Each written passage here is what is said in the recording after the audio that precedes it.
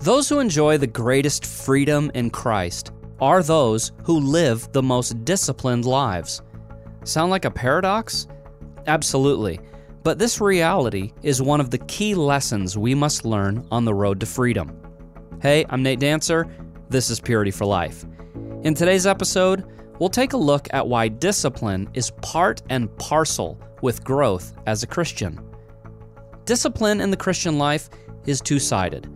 On the one hand, God expects us to discipline ourselves for godliness. A disciplined life is a blessed life. You are not going to receive the blessings of the Lord if you are living an undisciplined life. And as you develop a godly lifestyle, you become tuned into the Holy Spirit much more and more and more and more. And over time, that becomes second nature. But on the other hand, we need a Father who will bring loving discipline into our lives for our good. The Lord wants us to discipline ourselves, but there comes a time that if we don't discipline ourselves, He will step in and discipline us, and He is a master at reconfiguring the human soul. The end result of this process of discipline is deep, profound peace and freedom. And if that sounds good, then stay with us, because we'll be talking with Pastor Steve Gallagher about why living a disciplined life is one of the key lessons on the road to freedom. Here we go.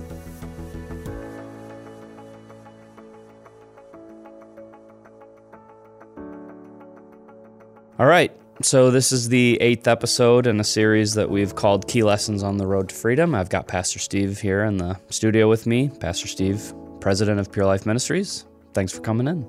Happy to be here. All right, so again, this series, the point of this series is to help people know what things are going to be foundational for living a life of victory after repentance.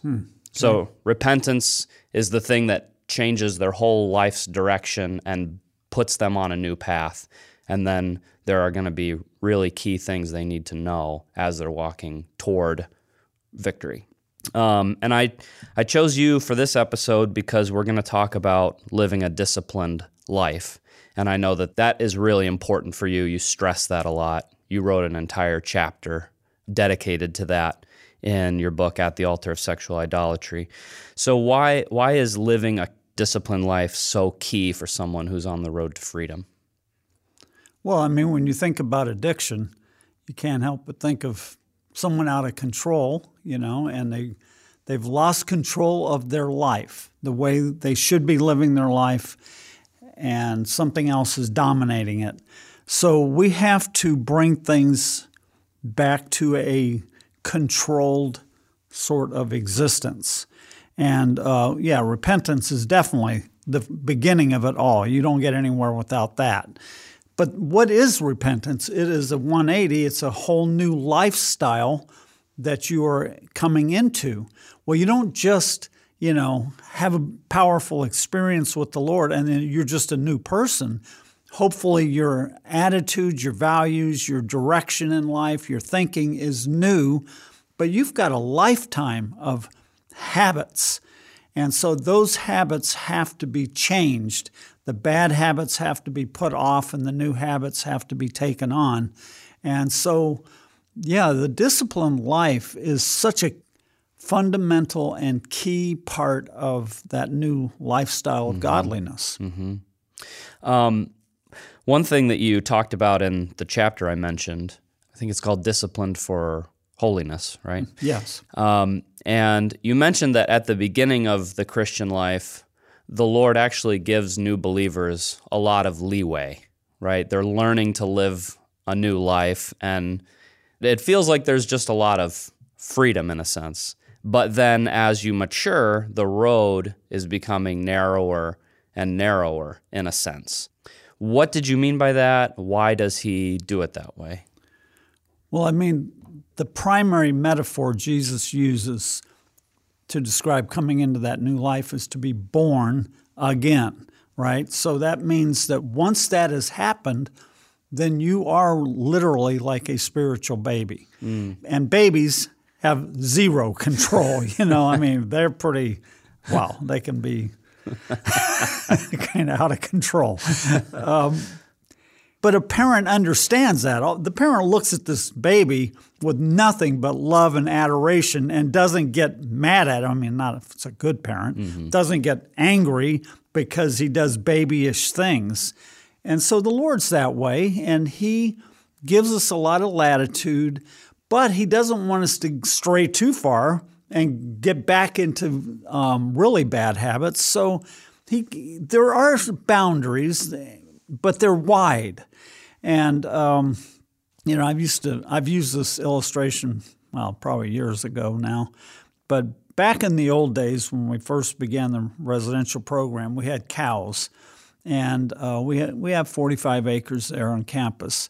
And so we had a place where the fences came to almost like a triangle, and at the end of that triangle was a gate. That's where we wanted to get them because the cows would get out, and so we had to herd them back, and it started off this broad area, and we just started working them until we got to that point of getting them through that gate. And that's kind of how it is with the Christian life. The Lord gives us a lot of latitude, but He's heading for a place where we are really, in a very real way, walking on the narrow path. And that is the Christian life. And the thing of being all over the place, that's not Christianity. Although at first, the Lord does give us some room with that. But He's looking to get us to the place where we really are on that narrow path and no longer on the broad way where you do whatever you want to do.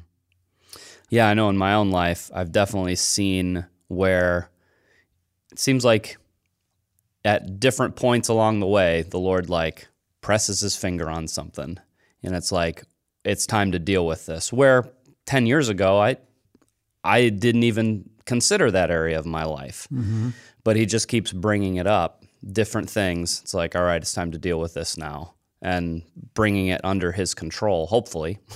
Yeah. One of the key lessons in this series was keep first things first, and that was all about making sure that your time with God is a priority in your life. Every morning you're spending quality time with Him, Bible study and prayer.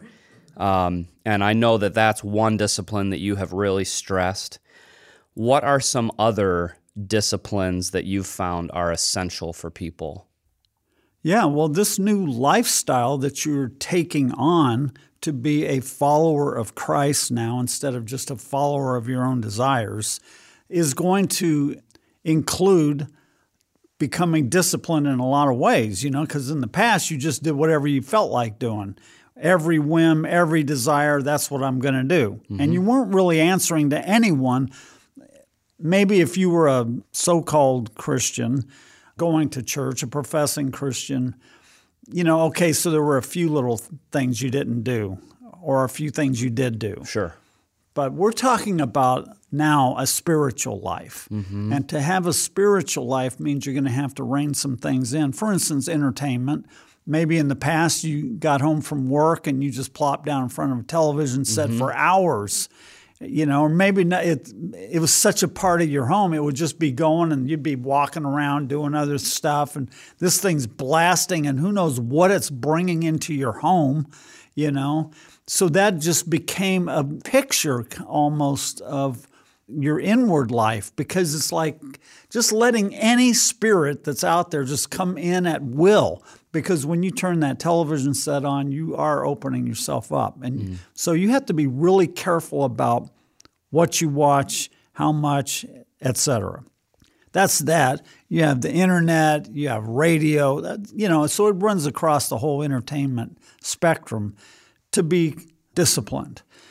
But not just that, the inward life also becomes a life of discipline because you've got to control your thoughts. You can't just for instance, let's say you're at a job and you have a coworker you don't particularly like or you just don't get along with real well or something. In the past, you just harbor bitterness and animosity. You might gossip about him. You might just respond to him in a nasty sort of way. Well, that's got to change. So you're disciplining the way you think, the way you talk, and so your mind wants to, well, it's really your flesh, wants to go over into that kind of bitter, ugly thing, and you stop it and you say, no, I'm not going to be like that. I am trying to be like Christ. So, yeah, the prayer life, the time in the Word, that is what sets the stage for every single day. If you have time with God, it's going to go a whole lot better for you. If you don't have time with God, it's going to go worse. And the other thing I want to add to that is, generally speaking, people can habituate themselves in good ways. So, I've talked in the past about how my devotional life has become just absolutely set in stone. I mean, the thought of not doing is, it's not even in my mind. It's not possible. And I've been on planes and, all-night flights and stuff, and I turn my little light on in my seat, and I'm, it may be 3 a.m. or whatever, but I'm sitting there with my computer. I'm with the Lord. So it doesn't matter where I'm at, what country, what time zone. When I get up or wake up, that's the first thing I do. And that sets a pattern for my entire day. And once that becomes a habit pattern in your life, it just becomes much easier for you. And you and I have talked, and not everyone is as habitual as I tend to be. So for some people, it's a little more of a challenge. It's like every morning you kind of have to get yourself to do it maybe. But for me, it's effortless because it's so second nature. And that just, like I'm saying, that is what establishes the pattern of your day, is being with the Lord. Yeah, I love what you said about having to discipline your mind, having to discipline just your inward life, because I remember, like, one thing you had told me years ago was really, really helpful. It was basically like, because I'm a thinker, and so in my mind, there's almost like, I don't know if I would say like a safe range where I can enjoy thinking, explore ideas, think about problems and try to solve them. But there's a level at which if I just let my mind go, it's extremely dangerous because it's the flesh, right? And it's just getting into really dangerous territory. Emotions, I think, are similar. If you just let yourself go wherever your emotions want to take you, it can be very, very dangerous. So, yeah, what you were saying about those is really, really helpful. Like, we need to learn to not just go with every inclination and every desire. There has to be like it's weird. It's like you're controlling another part of you that just wants to do whatever. Well, you're talking about your emotions. I want just to add a little thought to that. Is there have been times when I've been around, and this is years ago, okay, but around like pretty girls or whatever, and maybe they have the kind of personality I would naturally be drawn to. So if I let my emotions go, I could get into it. And we hear about pastors. I have a good friend, pastor, many years, who got into an emotional affair with the girl that worked for him. He didn't go across the final line, but it was bad, and it really deeply hurt his wife, and he recovered from it, and he's right with the Lord now. But that's what can happen.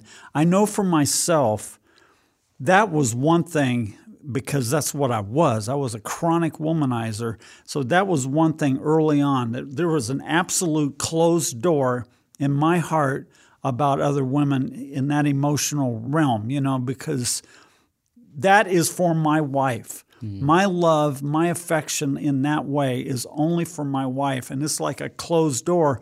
And I've had, this was when I was younger and kind of even good looking, maybe a little bit. That's long past. But, there were girls who were obviously attracted to me and kind of making themselves available to me. But it was an absolute stop sign with me. And it never went anywhere because of that. So that was just one more example of being inwardly disciplined. So we touched on this a little earlier, but let's say you've got a really new believer, and so he's got probably 10, 15 areas of his life that is going to need eventually to be disciplined. For your own life, or when you've looked at or helped other people, how do they know when the Lord is like, okay, we need to deal with this? Well, I think what happens typically, the way the Lord works, is He'll start allowing them to get into situations, or maybe even putting them in situations where that thing will keep coming up, keep coming up. And then you start, reading the handwriting, and you start realizing, okay, maybe the Lord's trying to speak to me. You said this earlier, you referred to this. I have an area in my life right now that the Lord is dealing with, and I can look back on my past and see where He was trying to speak to me at other times, and I just wasn't really taking it that seriously. And somehow He really has gotten my attention. Now, this is 40 years right. into this Christian life. And just now, getting at this thing in me, this tendency in me, it's a mental thing, So it's not sexual sin, but it's something else I won't go into. But sure. He's just now able to get my attention. So 40 years He has patiently, long-suffering, putting up with this thing that comes out of me occasionally. And, that's our Heavenly Father. He loves us and He's patient. But He wants that thing out of my heart. And I want it out of my heart now, too. So we're working together and right. we're making progress. Yeah. I've found in my own life that it usually feels like there's a convergence of different things. Like I'll hear a sermon about it, and then somebody will bring it up, and it just starts kind of clicking like, oh, this is coming up a lot. Yeah. And I don't know that I always hear it immediately, like you said. But the Lord is extremely patient. I'm thankful for that. He's amazing. So discipline, I don't know, is there any painless discipline? It doesn't seem like it. I think that discipline that becomes a habit pattern is fairly painless. But it's a good point that you're bringing up, because I will say this just as a general rule. The Lord wants us to discipline ourselves, but there comes a time that if we don't discipline ourselves, He will step in and discipline us. And there is no painless discipline with the Lord as far as I know, because He has allowed us the opportunity to establish those boundaries within us or in our own life. And if we're just blowing it off, and it's something important, He's eventually going to step in. And He has dealt with me severely at times, painful, very painful, and over a protracted period of time, painful. That was like a pride issue for me years ago that He dealt with. And I thank Him for it, because I know what I was like before, and I know what I've been like since that period. Just so much more joy and freedom inside me since He extracted that aspect or that kind of pride out of me. Yeah, I think it would be great if we could talk a little bit more about God's discipline, because it's inevitable, for sure. I was actually just on a staff retreat with some guys, and we were looking at the whole topic of pruning, that God prunes us, and that's for people who are bearing fruit. Like when you bear fruit, He prunes you because He's looking for even more. And so I think there is some real advantage for God actually disciplining us, and I think we should talk about that a little bit. Yeah. In other words, what I had said earlier is when we don't do it ourselves, then He has to step in and do it. And what you're bringing out is that, that's one motivation for the Lord, but there are other ways that He can discipline us so much more effectively than we can discipline ourselves. So even though we may have a right heart and be headed in the right direction, He can see areas where, if I just did such and such, I know that I could do a better job of bringing him out of that thing than he could do for himself even. Okay. So I'm thinking of like Hebrews 12. Hebrews 12 is that passage where he's talking about God's discipline. And it says here in verse 9, we had earthly fathers to discipline us, and we respected them. Shall we not much rather be subject to the Father of spirits and live? For they disciplined us for a short time as seemed best to them, but he disciplines us for our good so that we may share his holiness. And what stands out to me about God's discipline in our lives is even to have a good father, a godly father. He's so limited in how he handles things because he's limited in his thinking. God knows everything about us. He knows every strain inside of our heart, where our thinking pattern has gotten out of whack. And he knows exactly, precisely how to reach in there and introduce something into our lives or whatever, bring us into situations or sermons or whatever to get at that specific thing. Where a father is kind of groping around, fumbling in the dark, trying to, I know my son needs discipline, but I'm not sure exactly how to do it. And that's a godly father. How many fathers, like my father, was anything but godly, and he would lash out at me, or his discipline was inconsistent and usually out of anger and impatience. Never did he ever sit down with me as a loving father, put his arm around me and say, son, I can see where this is really hurting you, to this attitude or what you've been doing. Never once did I ever experience anything like that. But God has been that way with me. And so I love it that he knows exactly what needs to be disciplined, but how much discipline we can handle, when's the best time to do it, how's the best way to do it. He is a master at reconfiguring the human soul. He's just, his ways of dealing with this is just astounding. So then, because discipline essentially means I'm going against my inclinations. It'd be very easy to let's just follow my inclinations and follow my desires and my whims. Discipline is basically like standing against that. Yeah. What's the value of doing the hard thing in situations like that? Because in America, very rarely do we talk about the value of doing the hard thing. Well, it's tremendously valuable, that's for sure, because, on a number of levels and for a number of reasons.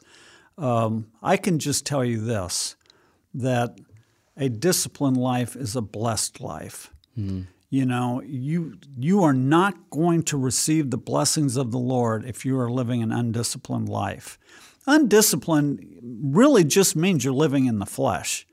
Because those natural inclinations you're describing, that nature is your fallen nature. So that's the inclinations of a fallen nature that seems so normal to follow.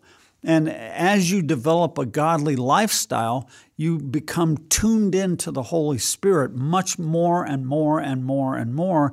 And over time, that becomes second nature. And, so living a godly life isn't something that's painful or overly difficult or miserable or something. Not at all. Because you're being freed up as God works discipline into your life. You're being freed up of the self-life that has been a tyrant inside you, that has kept you in bondage to a lot of different things. And every time the Lord's able to extract one of those things out of your self-life, like that issue of pride in my life, man, just the freedom, the joy, the sense of fulfillment in life I have experienced since then. That was about 10 years ago. Since then, has just been, I just don't have words to describe it. So, just a disciplined life is a blessed life.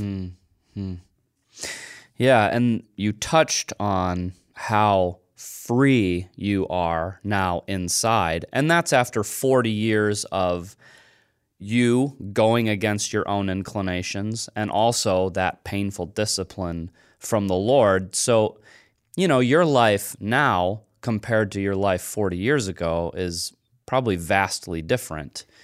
Yeah. Well, one thing that I don't think people understand with me, 90% of the guys that we deal with in our residential program, for instance, they're guys that are sitting in church. Their life is pretty much in order, but they're into pornography. So inside, they have corrupted themselves. They're, headed in some bad directions. Maybe they've done some things, stuff like that.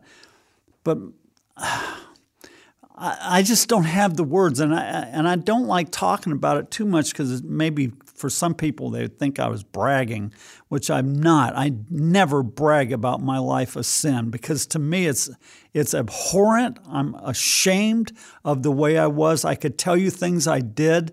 They're too humiliating to even talk about. Crimes that I did, people that I hurt, and I grew up that way. I was on the streets when I was 11. So I'm out there stealing and, that's how I set the stage for the rest of my life. And it inwardly got worse and worse and worse until by the end, the things I was doing was just absolutely abhorrent. So most of the people that we deal with, the guys that we deal with, they're not that far gone. Like I'm trying to get at a point. Okay. I got to make sure I don't lose track because I am 69. The point is that I needed so much help from the Lord. It took years even to become somewhat like at a normal state of life, just to kind of operate in life as a normal person would operate. Never mind godliness or anything, but just to not be weird or to be not to be hateful and cruel and the things that I was. So I had to go through such extensive discipline by God. So 40 years later, you know what I mean? I've been through the gamut of it, and I needed every bit of it, and I need more, no doubt. But for most of the guys we deal with, they didn't dig themselves into a pit that deep. They don't have that far to go to get to a place of living a godly life. So anyway, getting back to what you're saying, the freedom, man, the bondage, the level of bondage I was in just in so many different ways, not just sexual sin, that was one, but just my interactions with people, my suspicious nature, the nature to take advantage of people or things that are just corrupt ways of viewing people and so on. I mean, I've been freed up of all that stuff.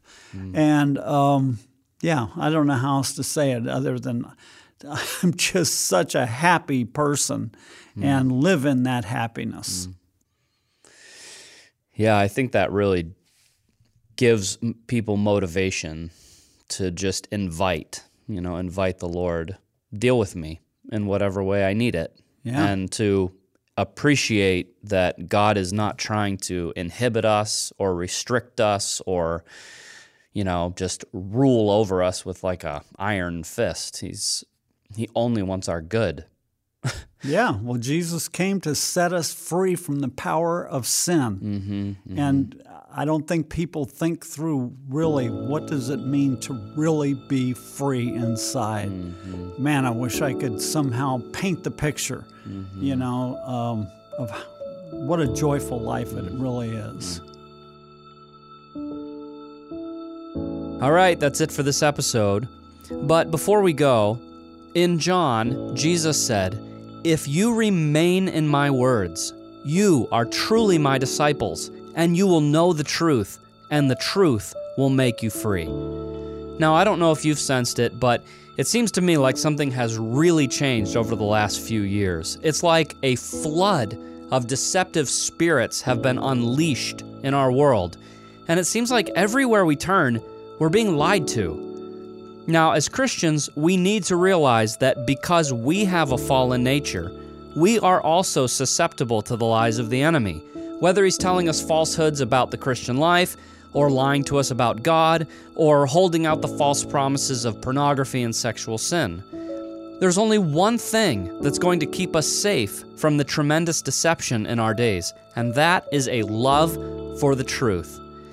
So, if you're hungry to be in an atmosphere that's filled with people who are earnestly seeking truth, we'd love to invite you to our 2024 annual conference. The theme is Truth. It will set you free. It will keep you free. The pre-conference for marriage and family will be held on Thursday, May 2nd, and the main conference will be on Friday and Saturday, May 3rd and 4th. We're going to be releasing a lot more details in the months ahead, but please mark your calendars, prayerfully consider joining us. Again, pre-conference on Thursday, May 2nd, main conference Friday and Saturday, May 3rd and 4th. All right, that's it for today. God bless. We'll see you next time. Purity for Life is a production of Pure Life Ministries. For over 30 years, Pure Life Ministries has been the go-to for those whose lives have been devastated by sexual sin. Visit us on the web for more information about our life-changing counseling programs and powerful teaching materials. Also check out our video clips of men and women whose lives have been radically transformed.